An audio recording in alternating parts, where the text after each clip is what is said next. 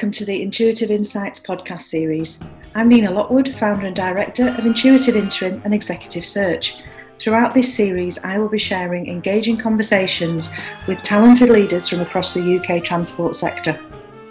Today, I'm delighted to welcome Neil Grabham, Customer Service Director from East Midlands Railway. I always love catching up with Neil as he is one of the most positive and practical people I know, and I'm sure that you will find some inspiration in here too. So let's crack on. Good morning, Neil. It's great to see you. Thank you for joining me on the Intuitive Insights, the second podcast in the series of 10. It's an absolute joy to see you, and I really do appreciate you joining me.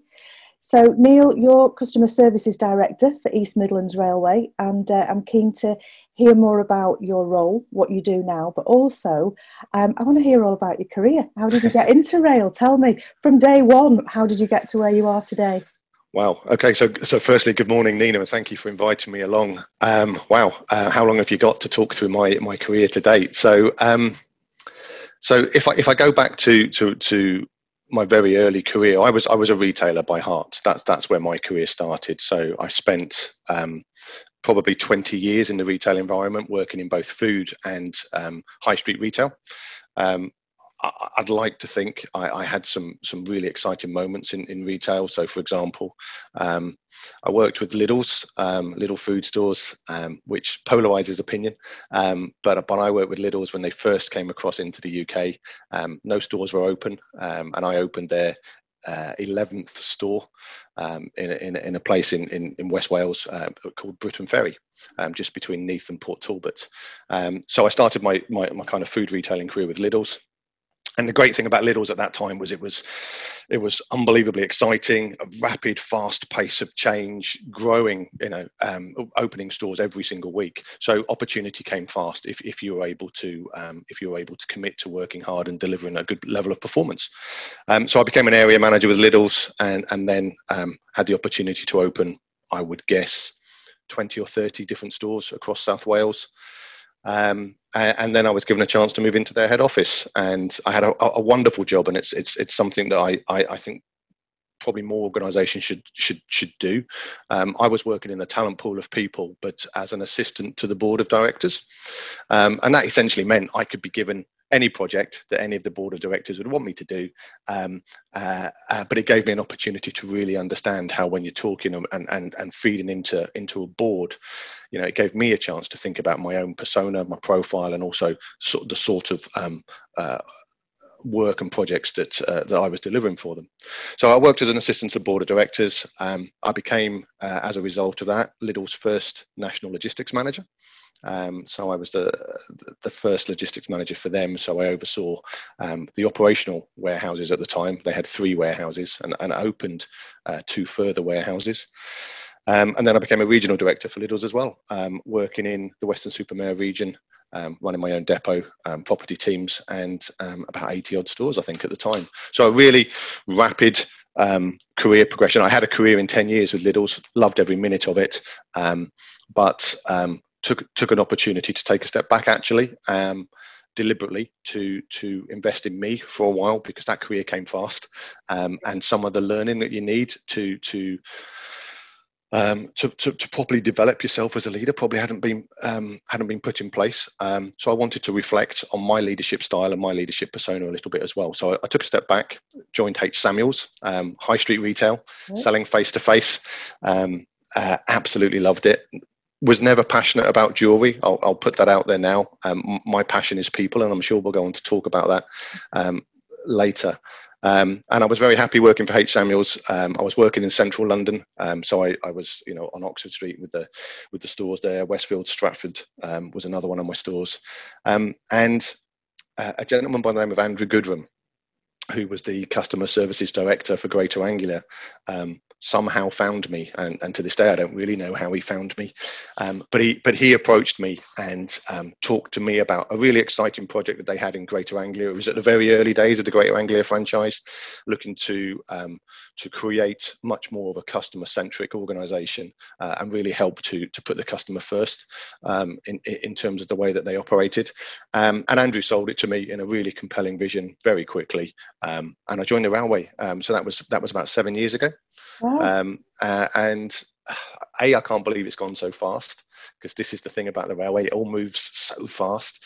But secondly, I've loved every minute of being part of the railway, and I just wish, if there was one thing I could have done, I would have joined it earlier. If I'd have known about the railway earlier, I would have got involved far sooner. Yeah. Wow, I did not know that about you. H. Samuel. Yeah, Blimey. absolutely. Yeah. So I've now got visions of Andrew trawling round jewellery stores in central London looking for this person. So I reckon I probably sold him a ring at some stage. I must have done a good job, and that was it. He wanted me to join the railway. What a great story. I love that story. And so 7 years later at East Mids, doing the customer services director role, in what has been, let's face it, quite an interesting period of time for the railway.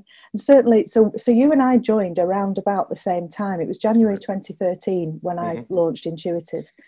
And I, at that point, my view was there's lots of change and transformation needed to go on here. I think we've got an industry sector which has been doing great based on the technical competency, but the whole customer piece had perhaps not been as developed as it could be, certainly kind of 7 or 8 years ago. Sure. That has definitely moved forward. I've been able to see that just in discussions I have with clients when we're taking an assignment brief. The customer piece is definitely coming more to the fore. But lots of change happening, but perhaps not at the pace as we've seen it then for the last 7 months. Clearly things have accelerated somewhat, and we're moving into this new space. But before we go on to talk about the state of play, tell us more about your role now, Neil. What do you do day by day, week by week? Okay. What does your role at East Mids entail? Yeah, so as you say, I'm the customer services director for East Midlands Railway, and I was brought into East Midlands Railway at the start of the franchise when Abellio took over the franchise. So that was August 2019. And it's a fantastic opportunity, and I'm hugely grateful to Julian Edwards, who was the interim MD of East Midlands Railway, and he took the decision to bring me into his team. So I've got a plug out for Julian straight away. Hugely grateful to him. In terms of my responsibilities, I've got quite a broad portfolio, and the first decision I had to make was, what do I call myself? So the first debate is always, are you customer services director or are you a customer experience director? I took a view that said, I'm customer services, but I have a customer experience team that work for me as well. And for me, there's a very distinct difference between the two that needs to be recognized. So customer services for me is all about being able to influence a customer's journey in the moment. And I have a responsibility for my station teams. So we have 91 stations, a huge team of people on a day-to-day basis who'll be doing their best to keep the trains moving, but will interact with the customers both in terms of ticket offices, selling tickets, and assisting customers along their way on their journeys. I also have a responsibility for my onboard teams as well. So that's my senior conductors, my train managers, the catering offering on board. And every one of those individuals has that opportunity to delight a customer on a day-to-day basis. That's the customer service element, the day-to-day piece. We also have a huge team in the background that work really hard on developing our customer experience strategy.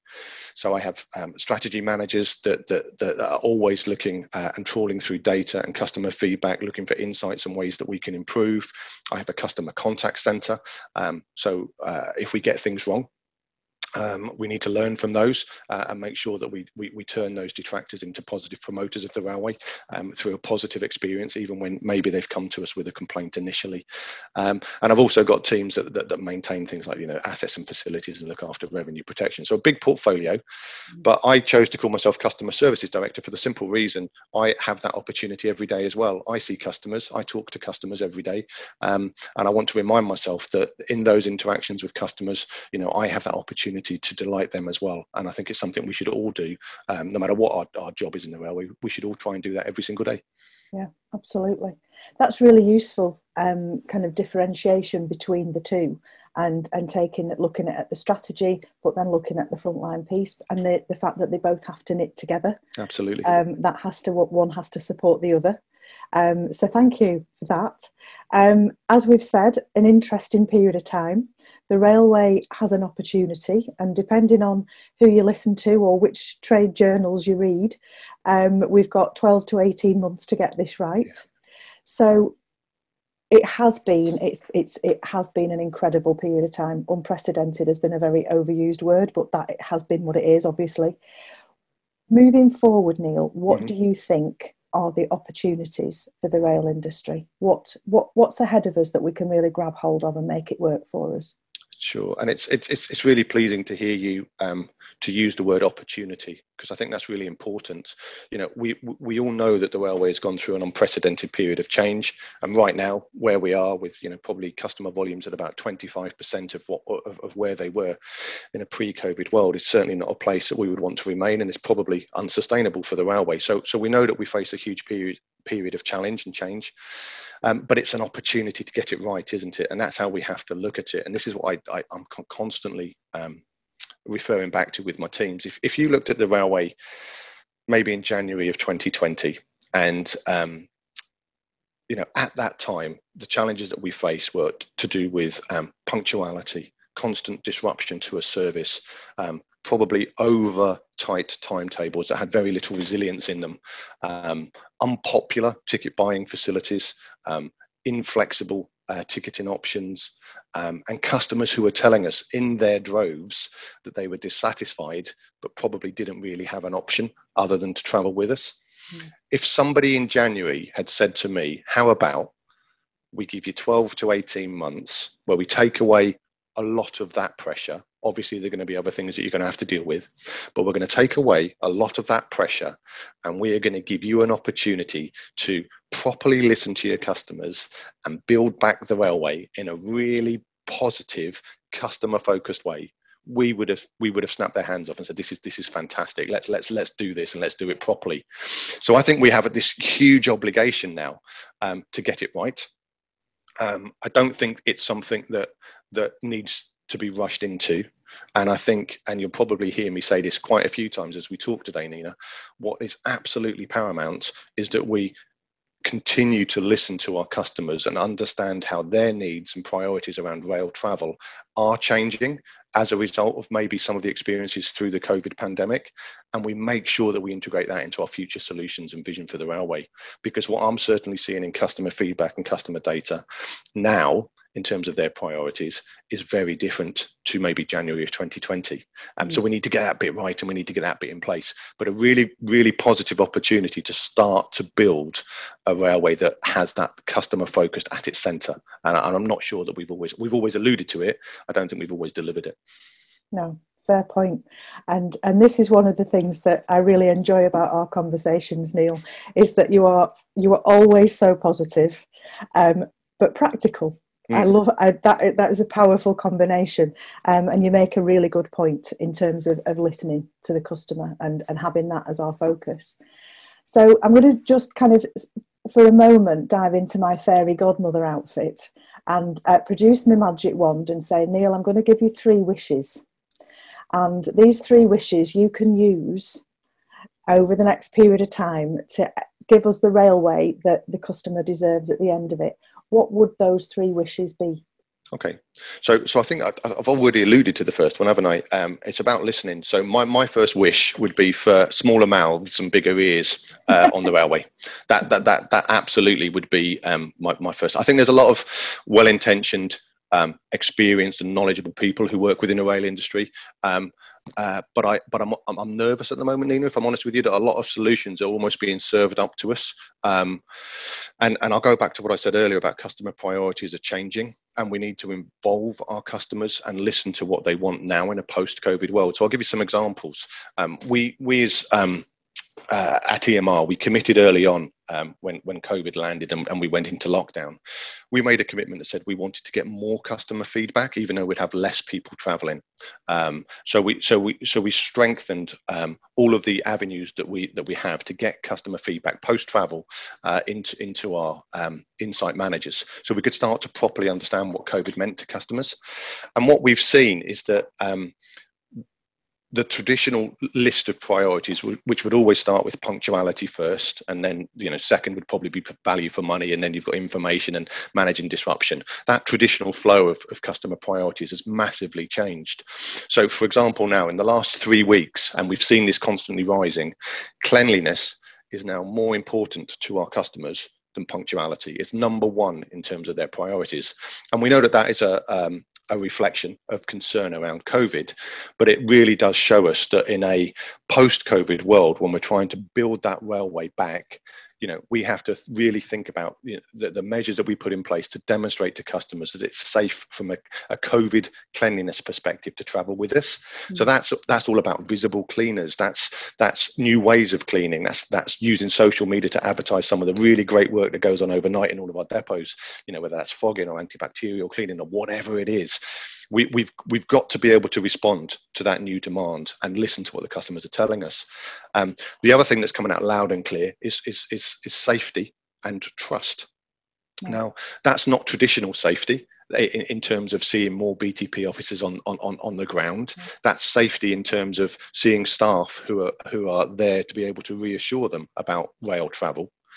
And trust is massively built into this whole pre-journey information need, which has been strengthened as a result of the COVID pandemic. So we know, for example, our customers now who are researching us on the websites are spending up to 22 minutes looking on our websites.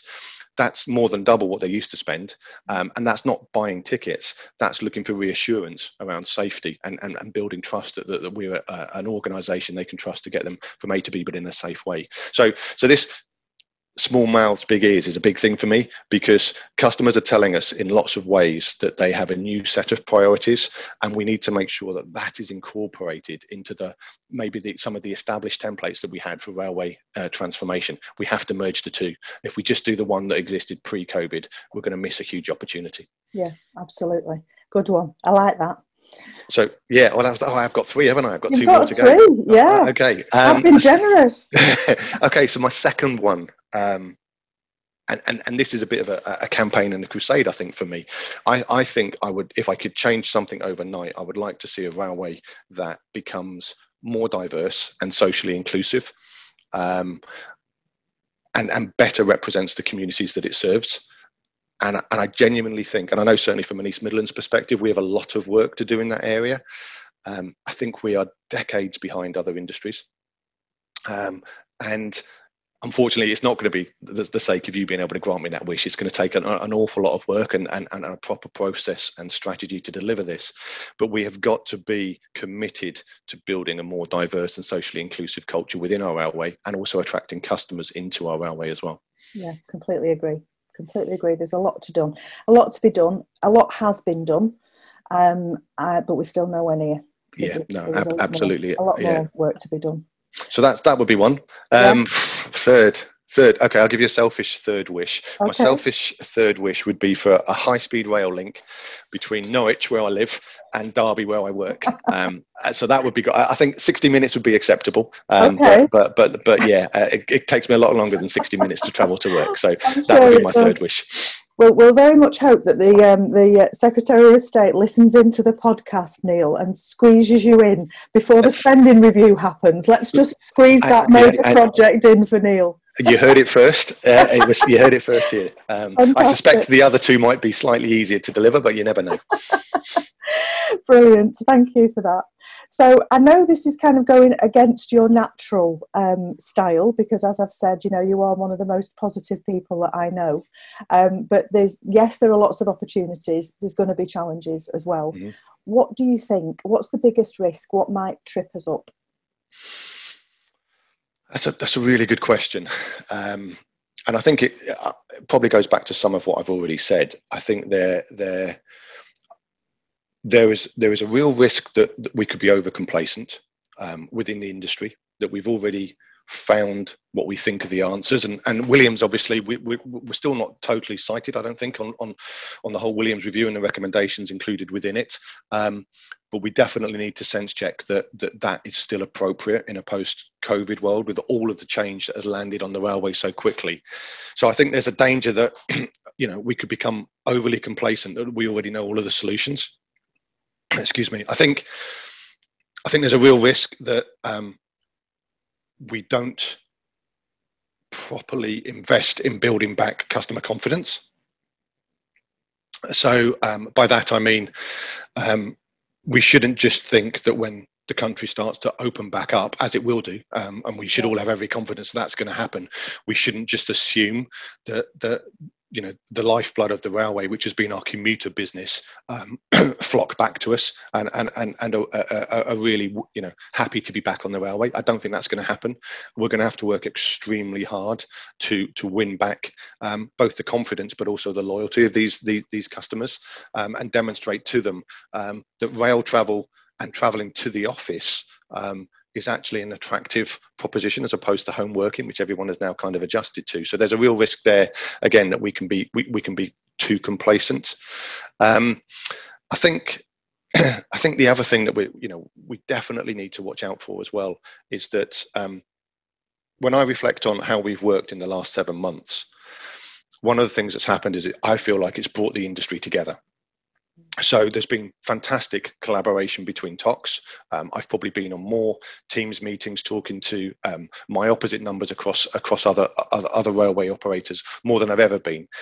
We're closer probably to the DfT, RDG, Transport Focus, and we've all kind of, as you would expect in a crisis, we're good in a crisis on the railway, aren't we? We've all pulled together, and we've demonstrated that we can work together effectively and generate a change agenda quickly. So we've proven that we can do those things.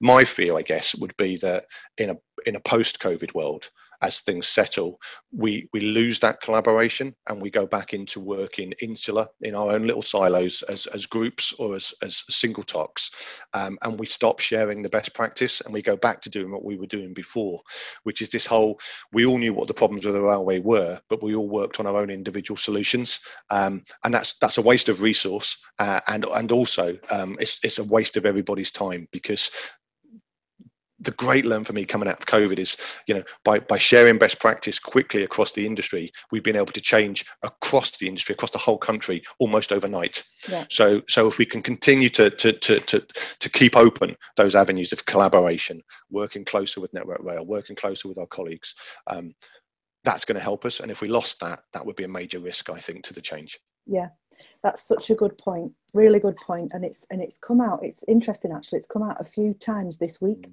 I was on a RIA webinar yesterday with Ruth Hannant, DG for Rail at DfT, as you'll know, and it was one of Ruth's very first comments on the webinar was about the collaboration that's been happening between the industry and the department, and she really wants to hold on to that because it's moved away from the them and us thing. It's we're all in this together. So it's a really good point you've made. Yeah, and it's been really interesting to see.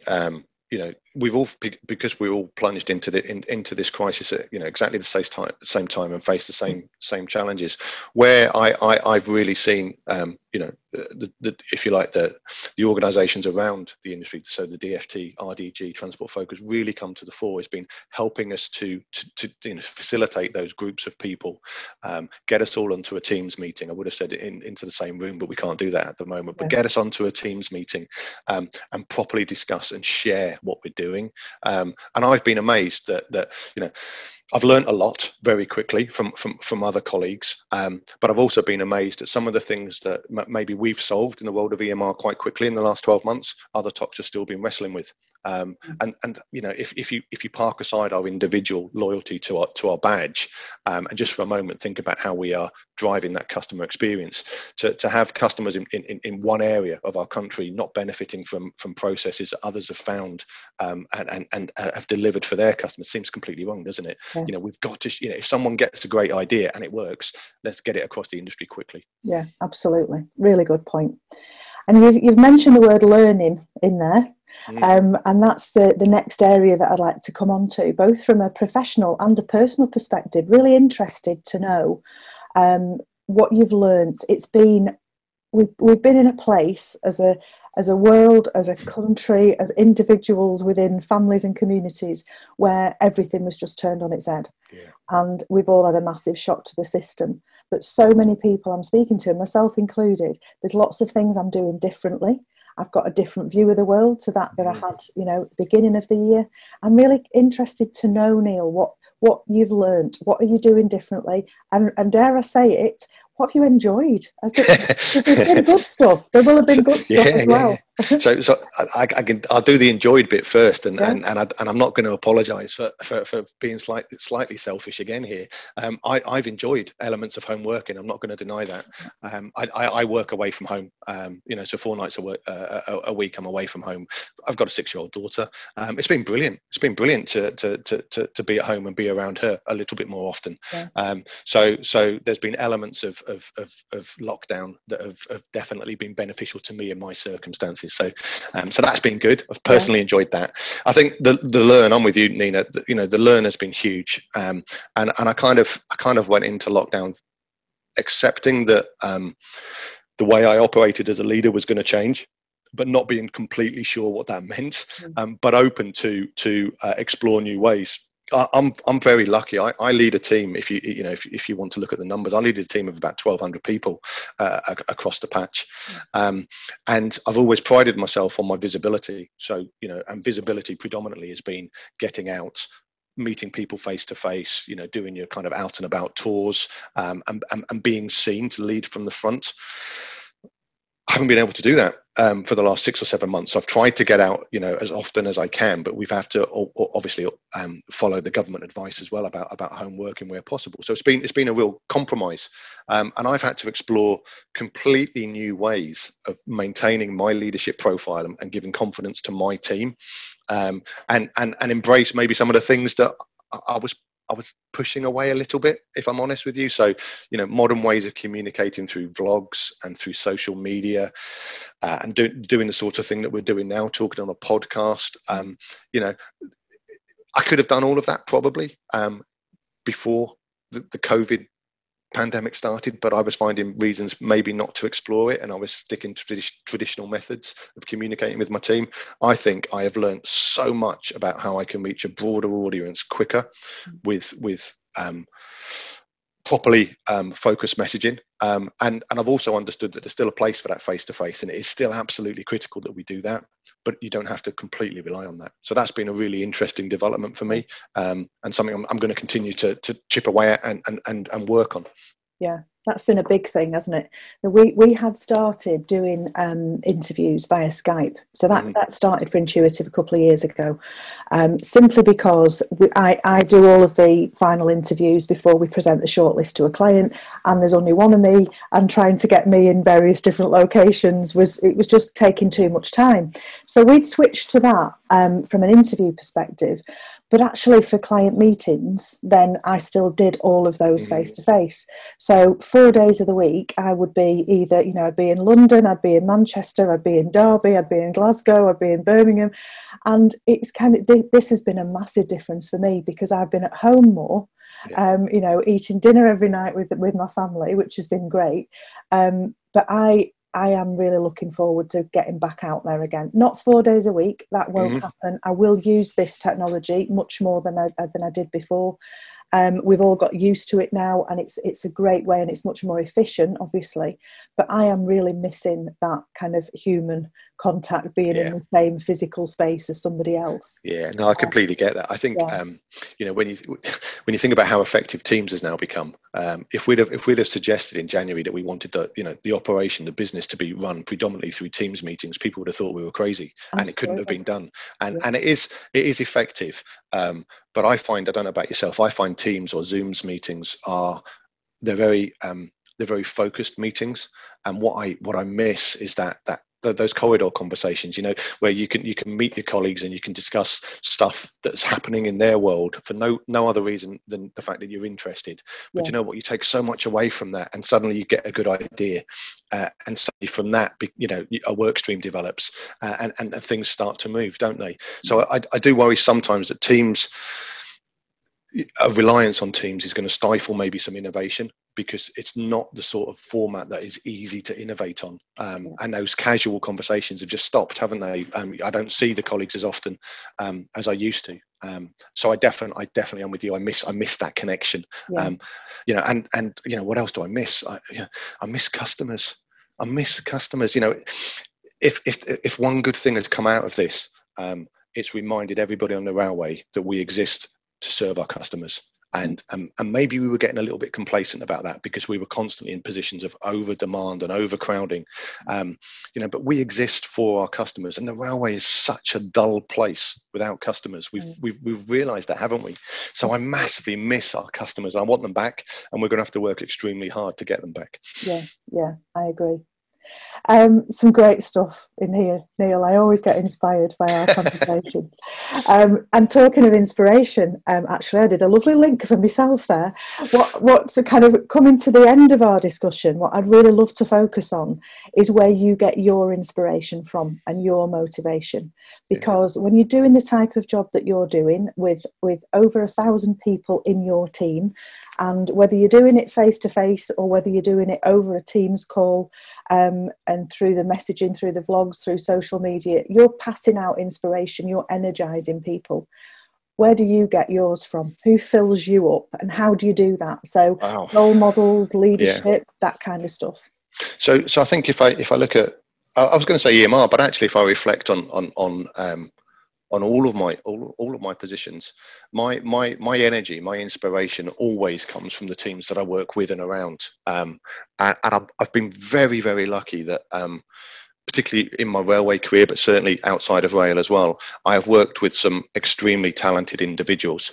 And I think reflecting on rail generally, there is some real talent in railway, sometimes hidden. But some real talent in railway who all want to do a great job and who all come in and work extremely hard every day, and those those people that I work around, and certainly in my team currently, they inspire me, and I commit every single day to wanting to be the best leader I can be for them, because that's what they deserve.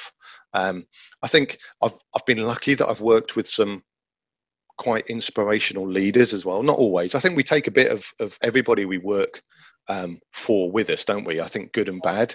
You kind of reflect on maybe some of your poor leaders and think, well, I wouldn't have approached that situation in that way. But the really good ones, you kind of you remember and you aspire to be. And there was I will name him. There was a guy outside of rail, actually, a fellow by the name of Trevor Oldroyd, who was a sales operations manager for H. Samuels.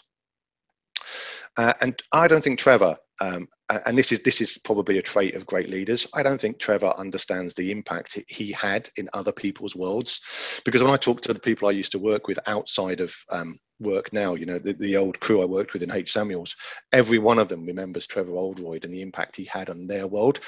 Because he was a committed coach. He was a guy that wanted you to every day come in and become a better leader. And he challenges us day in, day out to actually strive to do that. And he always used to, some of those little snippets, I still hear him, you hear them in the back of your head, don't you? Start with the end in mind. What is it you're looking to achieve today, and what do you need to be? These were telephone coaching conversations I probably had 100 times over with Trevor Oldroyd, but they resonate with me. And he challenged me to really flex my leadership style and to understand the importance of being both authentic, but understand what individuals need from you as well. And I try and take that with me. So he was a guy, definitely. I think the other thing that I should give a nod to, and willingly will give a nod to, is the the true strength of leadership within the railway that I've worked with. So within the Abellio Group, I've been very fortunate, and at Greater Anglia when I worked there, with the likes of Andrew Goodrum, Martin Moran, who's the commercial director, who selflessly championed my case to move up within the industry, even though obviously Greater Anglia had a huge amount of work on. Jamie Bowles, a great leader of people as a managing director, and now moving into EMR, the likes of Julian Edwards and Will Rogers. I've worked with some great people, and I consider myself very fortunate, actually. Yeah, there are some fantastic leaders in the industry. Absolutely agree with you on that. So those are some traits that you can that you've identified that have been positive and things that you would want to emulate. What about something that and you've alluded to it yourself, there are some leaders that we don't want to emulate. There are some things that we think, well, I would never do that. What would be one thing that you could say to us that you say, well, actually, no, that's not how I would want to lead a team? So I think it's something I've had to learn to do. The way I set my teams up now is very much that I assemble teams of passionate individuals with real talent, and then I trust them to do a great job. Yeah. And probably, when I was younger, and learning my trade as a leader of people, you have this tendency, don't you, to look to over control, and that actually stifles people's innovation. It frustrates them. I've been on the receiving end of that, of somebody who always wanted to work well and work hard. If you're micromanaged too much, it becomes a negative for you, and you look for alternatives, don't you? So I've had to learn, I think, to give my teams the freedom to show me that they are exceptional. Yeah. And that's what I encourage the guys that work for me to do with their teams as well now. And do you know what? I'm not disappointed. I'm very rarely disappointed. People who work for us are talented individuals who are just as passionate as we are about doing a good job. And it's fantastic when you're surprised by the levels that they actually achieve. Yeah, I love that. Freedom to show me that they are exceptional. I'm going to use that. It's brilliant. And so that's a great quote, and I love that, and I will attribute that to Neil Grabham. Thank you very much. What about another quote? Leave us with a favourite quote of yours, Neil, that is something that you turn to, that energises you or inspires you, or actually just kind of makes you think. Yeah. Oh God. I'll pick you one out, but I don't know if you do this. I follow on Instagram, motivational quotes. I'm always looking at stuff on a daily basis to kind of pick me up if I'm having a bad day. There's one quote that kind of resonates with me. It was probably more applicable when we were in the dark days of customer disruption, when you're dealing with thousands of people on platforms who you genuinely want to help, but you don't always have the answers for. And the quote is this, which says, you can't always have a good day, but you can face a bad day with a good attitude. Okay, brilliant. Love it. Thank you very much. It's all about choice, isn't it? At the end of the day, whatever happens, it's how we respond to it. So even if it is a bad day, you can choose to respond to it with a good attitude. I love that. Thank you. Absolutely. Neil, it's been an absolute pleasure, as always. I always love our conversations. You always leave me feeling much more positive. And I'm a positive person anyway, so that's some achievement. Really huge thank you from me to you for taking part in the Intuitive Insights podcast. I really do appreciate you giving your time. Huge thank you. Fantastic. You're very kind, Nina, and I've definitely appreciated the opportunity, so thank you too. Brilliant. Excellent. My huge thanks to Neil. I hope you enjoyed it as much as I did. Please do let me know. The next episode of Intuitive Insights will be with you in 2 weeks' time, when I'm delighted to say that I'll be joined by Chris Birchall, the now former MD of Arriva UK Trains, who will be sharing his thoughts prior to taking up his new role with SSE as Managing Director of Distribution. It's bound to be a good one. Come and join us.